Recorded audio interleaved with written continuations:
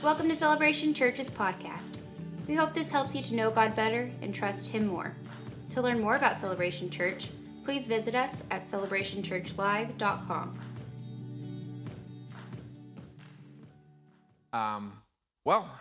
If you've got your Bible app open and if you've got the paper bulletin, however you're tracking along, we're in the fourth part of our free reign series, which we're looking at what it means to really live free. I get it.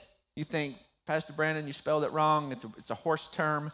No, it's a kingdom term. As we find freedom when we let Jesus reign. So let's track along with this idea that in Christ we are free, and we're free to live under the reign of Christ. 2 Corinthians chapter 3, Paul wrote this to the church in Corinth, and he says, "Now, the Lord is the Spirit, and where the Spirit of the Lord is, there is freedom." Where we let Him be Lord, that's where freedom exists. We feel like sometimes that we can kind of go our own way, struggle through things, create our own space for ourselves, and we will find ourselves simply building cages for ourselves instead of living in the freedom we have in Christ. The more we let Him reign, the bigger our freedom gets.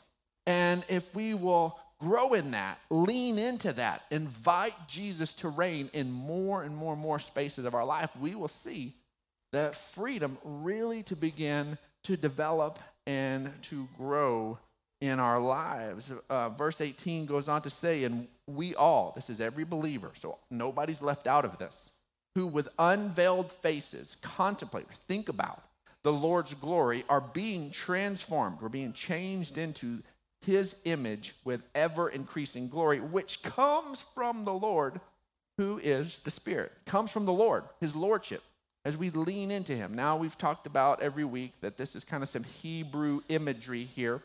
That Moses on Mount Sinai had his connection with God. And when he left the mountain, he was glowing. He was literally radiating light.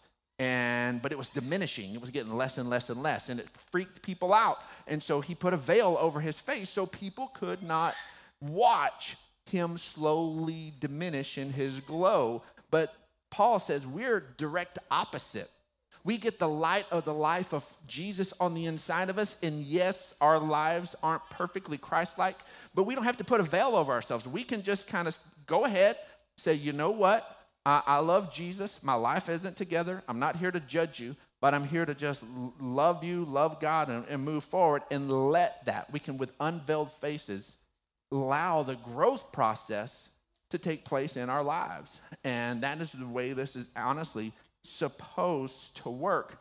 But so many times we have our initial moment. For those of us who have placed our faith in Christ, whether that was last week or 20-something years ago or longer than that, we can remember the Holy Spirit moving on our hearts, echoing the truth that we read in the Scriptures. If we were alone and reading the Scriptures, or somebody was talking to us, a friend or neighbor, or maybe a setting like this, that there was a preacher, and it came up, the idea that Jesus is the way, the truth, and the life, and nobody comes to the Father except by Him. That God loves us and demonstrated that love, that while we were yet sinners, Christ died for us. That God has reconciled us. He's made things right. And our heart said, yes, that is true. I believe it. I've placed my faith in that.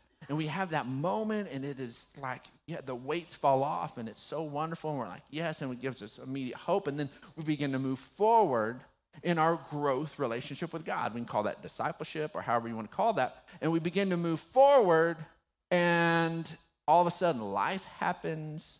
Things begin to get a little bit more in a cycle. We begin to get a little more routine. We lose the joy of our salvation, and we find ourselves having been set free in Christ, but find ourselves in a new kind of cage.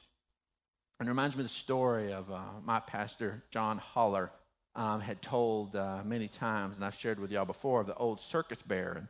And there was a circus back when the railroad was the main mode of transportation that would go along the rail lines and carry their circus from town to town.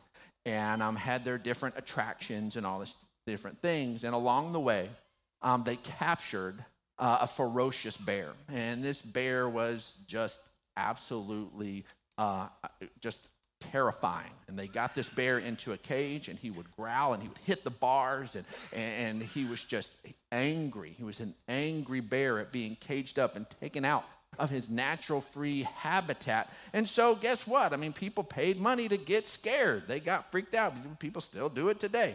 And so they would go and see the bear, and it would attack them at the cage, get held back by the bars, and oh, it was exhilarating. Ooh, the scary bear.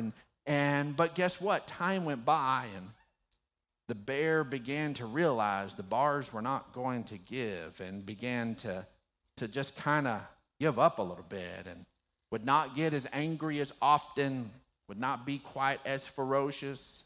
His roar lost its edge, and so one of the nursery, oh Lord, sometimes that happens in the nursery, so one of the circus workers would get a stick and poke the bear. Hopefully nobody's poking anybody over there with sticks. And so, but they would poke the bear to get it angry again and get it riled up again, and it actually inflict wounds on this bear to just make it get angry and make the crowd be wowed at this bear. And over a period of time, even that began to lose its effect. And the bear, just to survive, got into this routine.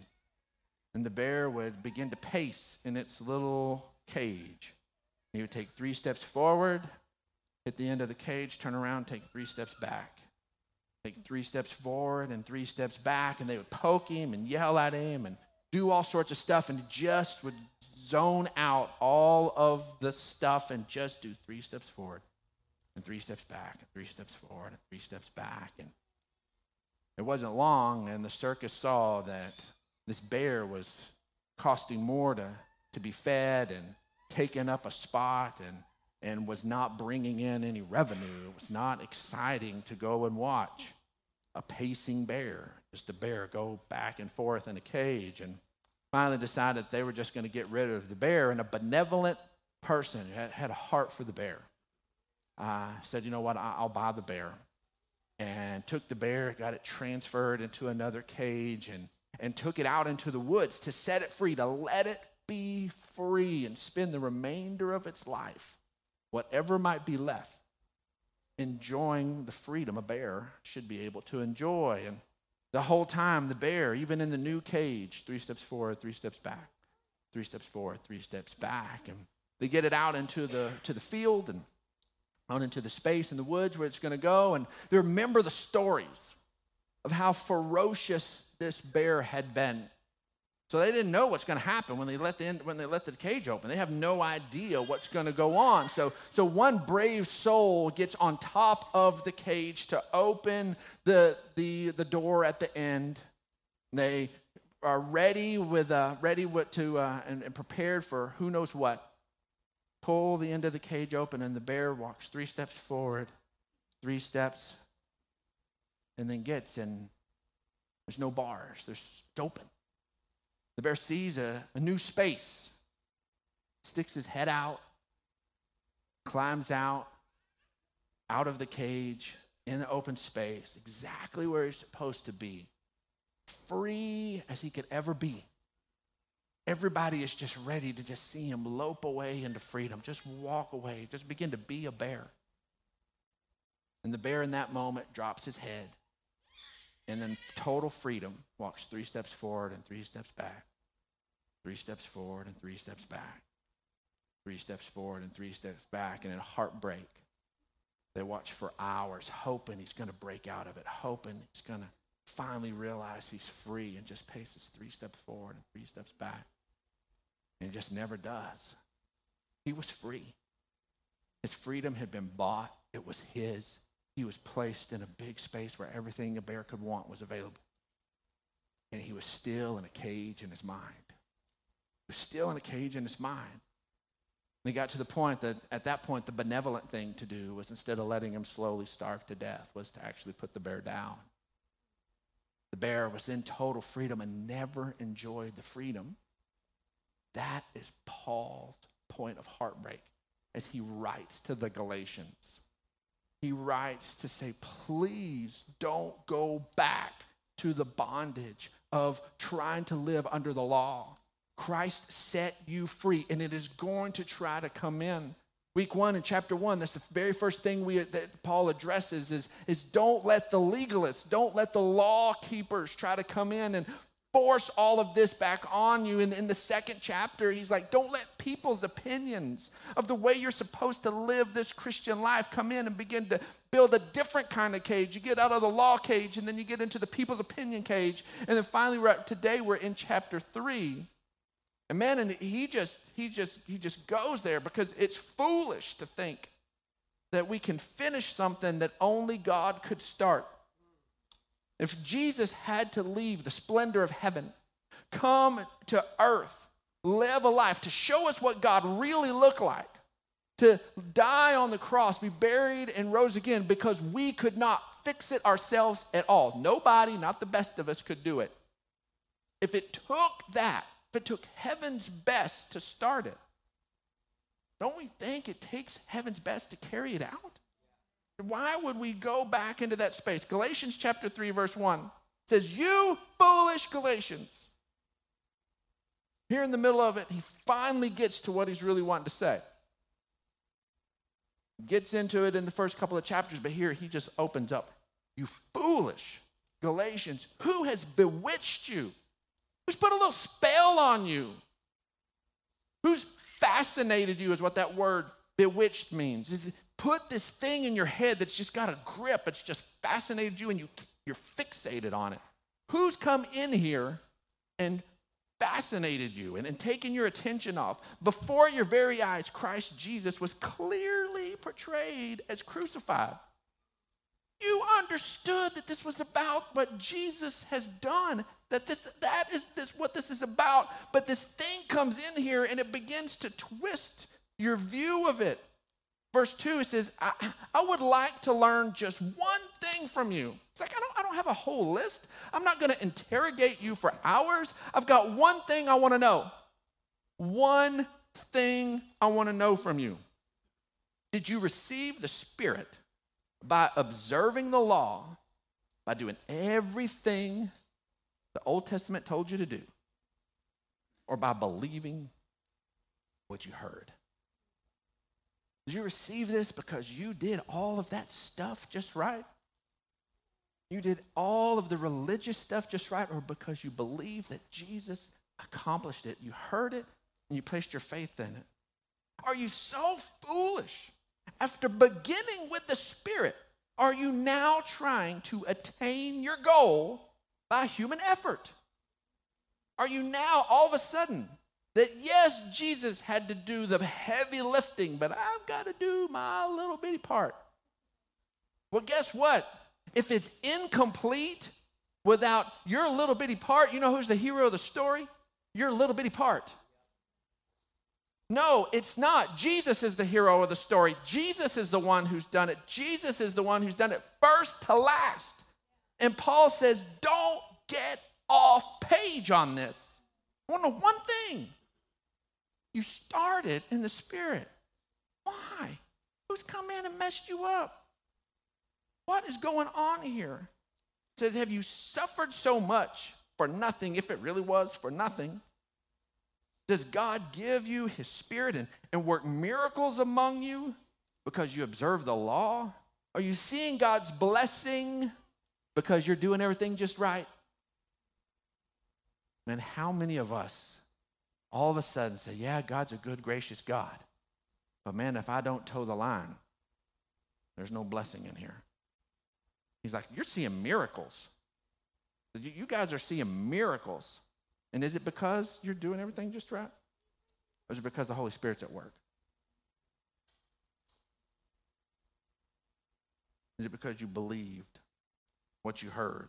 Ephesians chapter 4, verse 14 says, then we will no longer be infants, tossed back and forth by the waves and blown here and there by every wind of teaching, The first beautiful wind of teaching that we embrace is the truth of the gospel.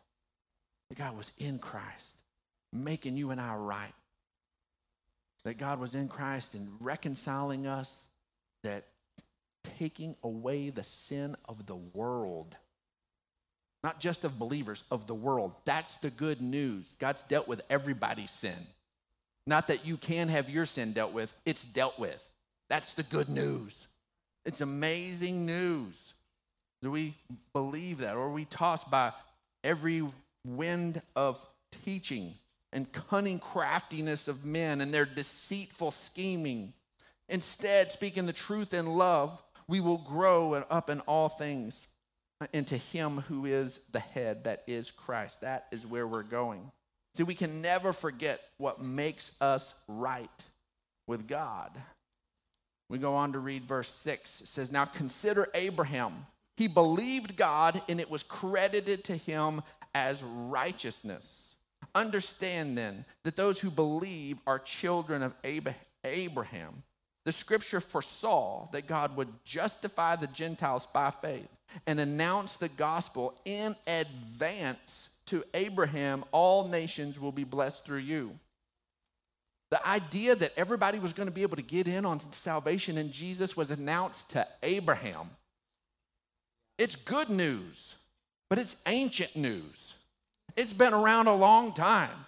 It's been on God's heart for a long time, for all of us to be genuinely, truly, fully blessed. And here was Abraham, who was not perfect, but he believed God, and it was accounted to him as righteousness. He didn't have righteousness. He needed righteousness. And because he believed God, it was accounted. It says, okay, I'm going to take your belief, and I'm going to call that righteousness. God accounted it. God's God, and he can do it. And so he called that righteousness.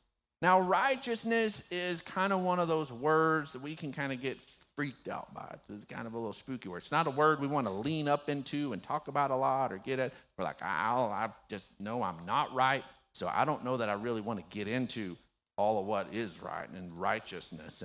And I dare to say, I'm going to put myself out on a big old limb here and say nobody got the word righteousness in a text this week. I'm just going to go out on a limb. Nobody got the word righteousness in a text. It's not a word we use. We don't use it. It's a churchy word. And as churchy words go, it's a creepy word. Because we're like, oh my gosh, that's just gone. And, I like grace, I like that word. Let's not talk about righteousness. Right? That's the reason I need grace. It's because I'm not that. And so I don't want to look at that. And so we can tend to shy away from it when that is what God is taking us to. It's like trying to drive your car towards a destination you refuse to look at. Like, Lord, get me there. Your grace is enough. Sorry, I didn't even clutch. And so, but it is this place where we have to say, what does this look like? But we're intimidated by it because it's a creepy word. Because it's so not us. It's God and God alone, and we can't shy away from it just because it sets us off. And so a word that reminds me of that is there's this word that if you didn't know, it was this beautiful, delicate, paper-thin flower, you'd be afraid of this word. This is the word bougainvillea. And bougainvillea, it sounds like something that is a monster. It sounds like something parents say, you better eat your vegetables or the bougainvillea is going to get you. And so it sounds like something that a kid says, Mom and Daddy, I think the bougainvillea is under my bed. And so it just is a scary sounding word. If you didn't already know that it was this beautiful little silky, delicate flower, you just hear that word and you think it's 8 foot tall, hairy, 350 pounds with fangs. And it's coming after you. The bougainvillea is coming. And so, but it's not. We understand what it is, so consequently we don't, even though it's a scary sounding word, we don't shy away from it. The more we understand what righteousness is, and it is simply what God says is right. Who doesn't want what God says is right? I want what God says is right for my life. I want what God says is right for my marriage. I want what God says is right for my family. I want righteousness in me. I want righteousness in my marriage. I want righteousness in my family. I want righteousness in all that I do. I want to invite the fullness of God into this space. And we grow in Him by leaning into what His Holy Spirit is saying is right. And we invite it into more and more spaces in our life. We can invite what He says is right into our relationships. We can invite what He says is right into our finances. We can invite what He says is right into even our jobs and what we do. I'm so thankful that years ago, my first job in ministry was janitor/pastor in training. And I did that for almost 4 years. I was janitor of the facility that I was janitor of, had a Christian school in it, and had about 130, It was a long time. And so, and so it had a Christian school, had to clean the bathrooms and the toilets every day, had to carry out the trash every day, vacuum the carpets every day, do all that stuff every day. And I was a husband and a father and an ASU student and a youth pastor all at the same time. And so, man, life was just going in 100 places. And so as I'm cleaning, a lot of time it's at midnight when I can sit there and fit it in and got to get it done before students show up the next morning. And so I would be vacuuming. So I'm sitting there running my vacuum, and they had a whole bunch of desks at this school. And there would be this little piece of paper way up in the back of this corner of this desk, and I'm just banging it, vacuum cleaner, just trying to get that piece of paper, and it would just not get it. And then I'd go, you know what, that doesn't matter. Everything else looks pretty good. And I'd just sit there and move on and leave that piece of paper right there. And the Holy Spirit would not leave me alone about the piece of paper. And I'm like, nobody's going to get on to me. You're not saving me from getting my rear end chewed, Holy Spirit. Nobody's going to keep me accountable. Nobody's going to sit there and go, Brandon Clark, you see that little tiny piece of paper over there? We're writing you up. I'm done with this mess. Don't you ever leave a little tiny piece of paper in the corner over there that nobody can see in the dark. Don't you ever do that. No, nobody's going to do that. Nobody's going to hold me accountable for it, but the Holy Spirit was sitting there and hold me accountable. And there, sit there and I'd finish, lock up. There was an alarm system, so I'd lock. There was a cajillion doors and hallways, lock everything up, set the alarm, get in my car, get halfway home, way too late. And the Holy Spirit's like, Brandon Clark, that piece of paper. Oh my goodness, Lord, help me. I am helping you. And so, and I just turn around and go back, open the door, undo the alarm, go in there, get the little piece of paper. I had to get on my hands and knees and go get it, throw it in the trash and go. Here was the thing, the Holy Spirit understood that if I did not invite Him into my work, let Him talk to me about things only He cared about. Nobody else was going to see, nobody else was going to inspect, nobody else was going to hold my feet to the fire over. Then how on earth was I going to grow up and be able to step into some kind of responsibility in leading a congregation and leading a church and leading things that there are times that only me and the Holy Spirit know that there's something that needs to be dealt with. Only me and the Holy Spirit know that this conversation needs to happen with this person or this point of prayer.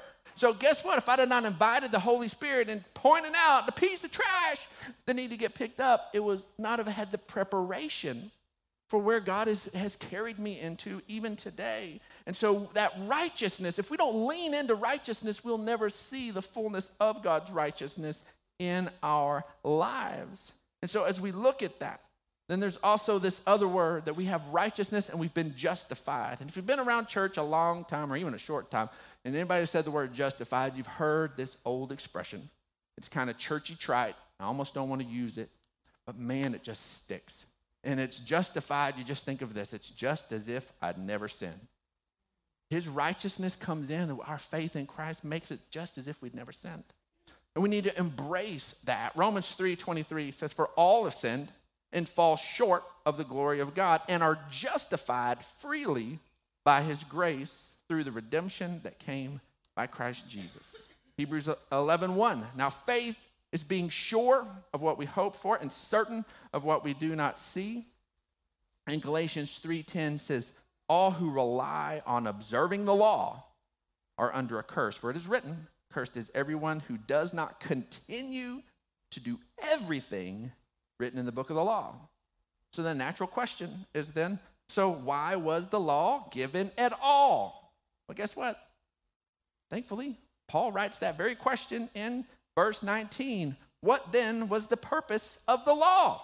If the law wasn't going to make us right, why did all of Israel deal with it for all this time? And verse 24 tells us, so the law was put in charge to lead us to Christ so that we might be justified by faith.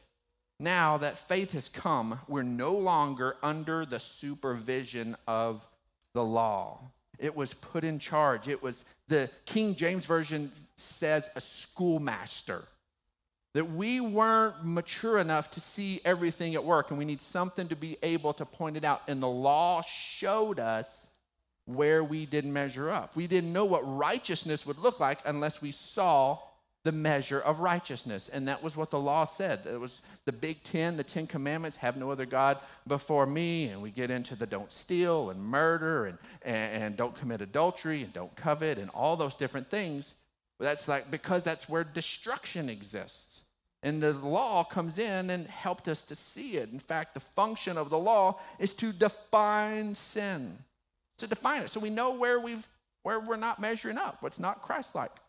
And in that space, we needed that. We just went to our team retreat, got to be out on a beautiful ranch down on the Llano River, and the incredible host just provides all these Polarises and four-wheelers and stuff for just to enjoy the space. And he said, I just don't want you to go too fast. You know, I just want you to it's to sightsee. It's not for thrill-seeking, it's for sightseeing.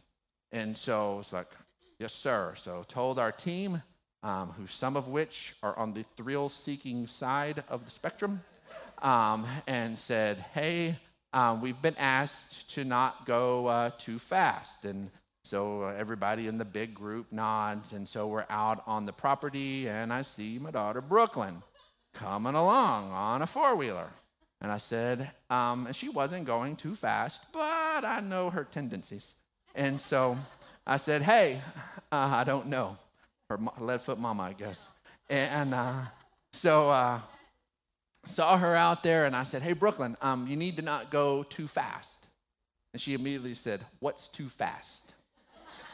And so, good question. So I gave her a metric and said, okay, it's this many miles per hour. And she said, that was what I was thinking. That was exactly the measure I was looking at. But she did not want to be held to some standard that she sat there and could ruin it for everybody, because he had said that if we don't do this, he's just going to have to pull them all away and ruin it for everybody. Not knowing it, all of a sudden sit there and put us in a place where it's like, well, I would rather not enjoy this at all than ruin it for all. And so actually understanding it brings freedom to be able to step into it. The vagueness of too fast. It's like, well, what's too fast? Well, everybody's got a different definition of too fast. So let's get a measurable definition. Let's look at this so we know what it is. And the law came in to help us understand that space. See, the law cannot cure sin, but it leads us to Christ. Going backwards into verse 11, it says clearly, no one is justified before God by the law, because the righteous will live by faith.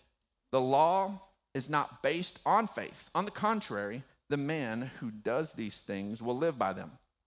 Christ redeemed us from the curse of the law by becoming a curse for us. For it is written, cursed is everyone who is hung on a tree. He redeemed us in order that the blessings given to Abraham might come to the Gentiles through Christ Jesus, so that by faith we might receive the promises of the Spirit. As Jesus was teaching, he made sure to clarify. In fact, in Matthew 5:17, he says, I have not come to abolish the law, but to fulfill it. He came to fulfill it, not to do away with it. It's still relevant. We still don't need to murder. Okay? But we can't feel self-righteous simply because we've never murdered anyone.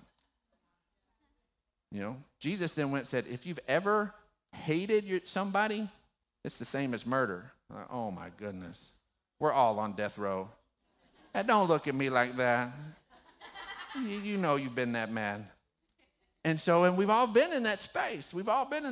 And so it shifted it. But Jesus came not to abolish, but to fulfill the law. And let's look at what happens when we let lordship reign. And we're just going to go back to the core original law, the Big Ten, the Ten Commandments. It was given in Exodus chapter 20, verse 2, where God tells Moses, I'm the Lord your God who brought you out of the land of Egypt, out of the house of slavery. I'm the Lord.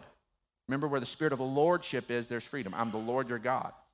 And then the very first thing that comes after that is you shall have no other gods before me. Now, we've always embraced the shall nots of it as these big commands. You better not. Don't you dare. You shall not.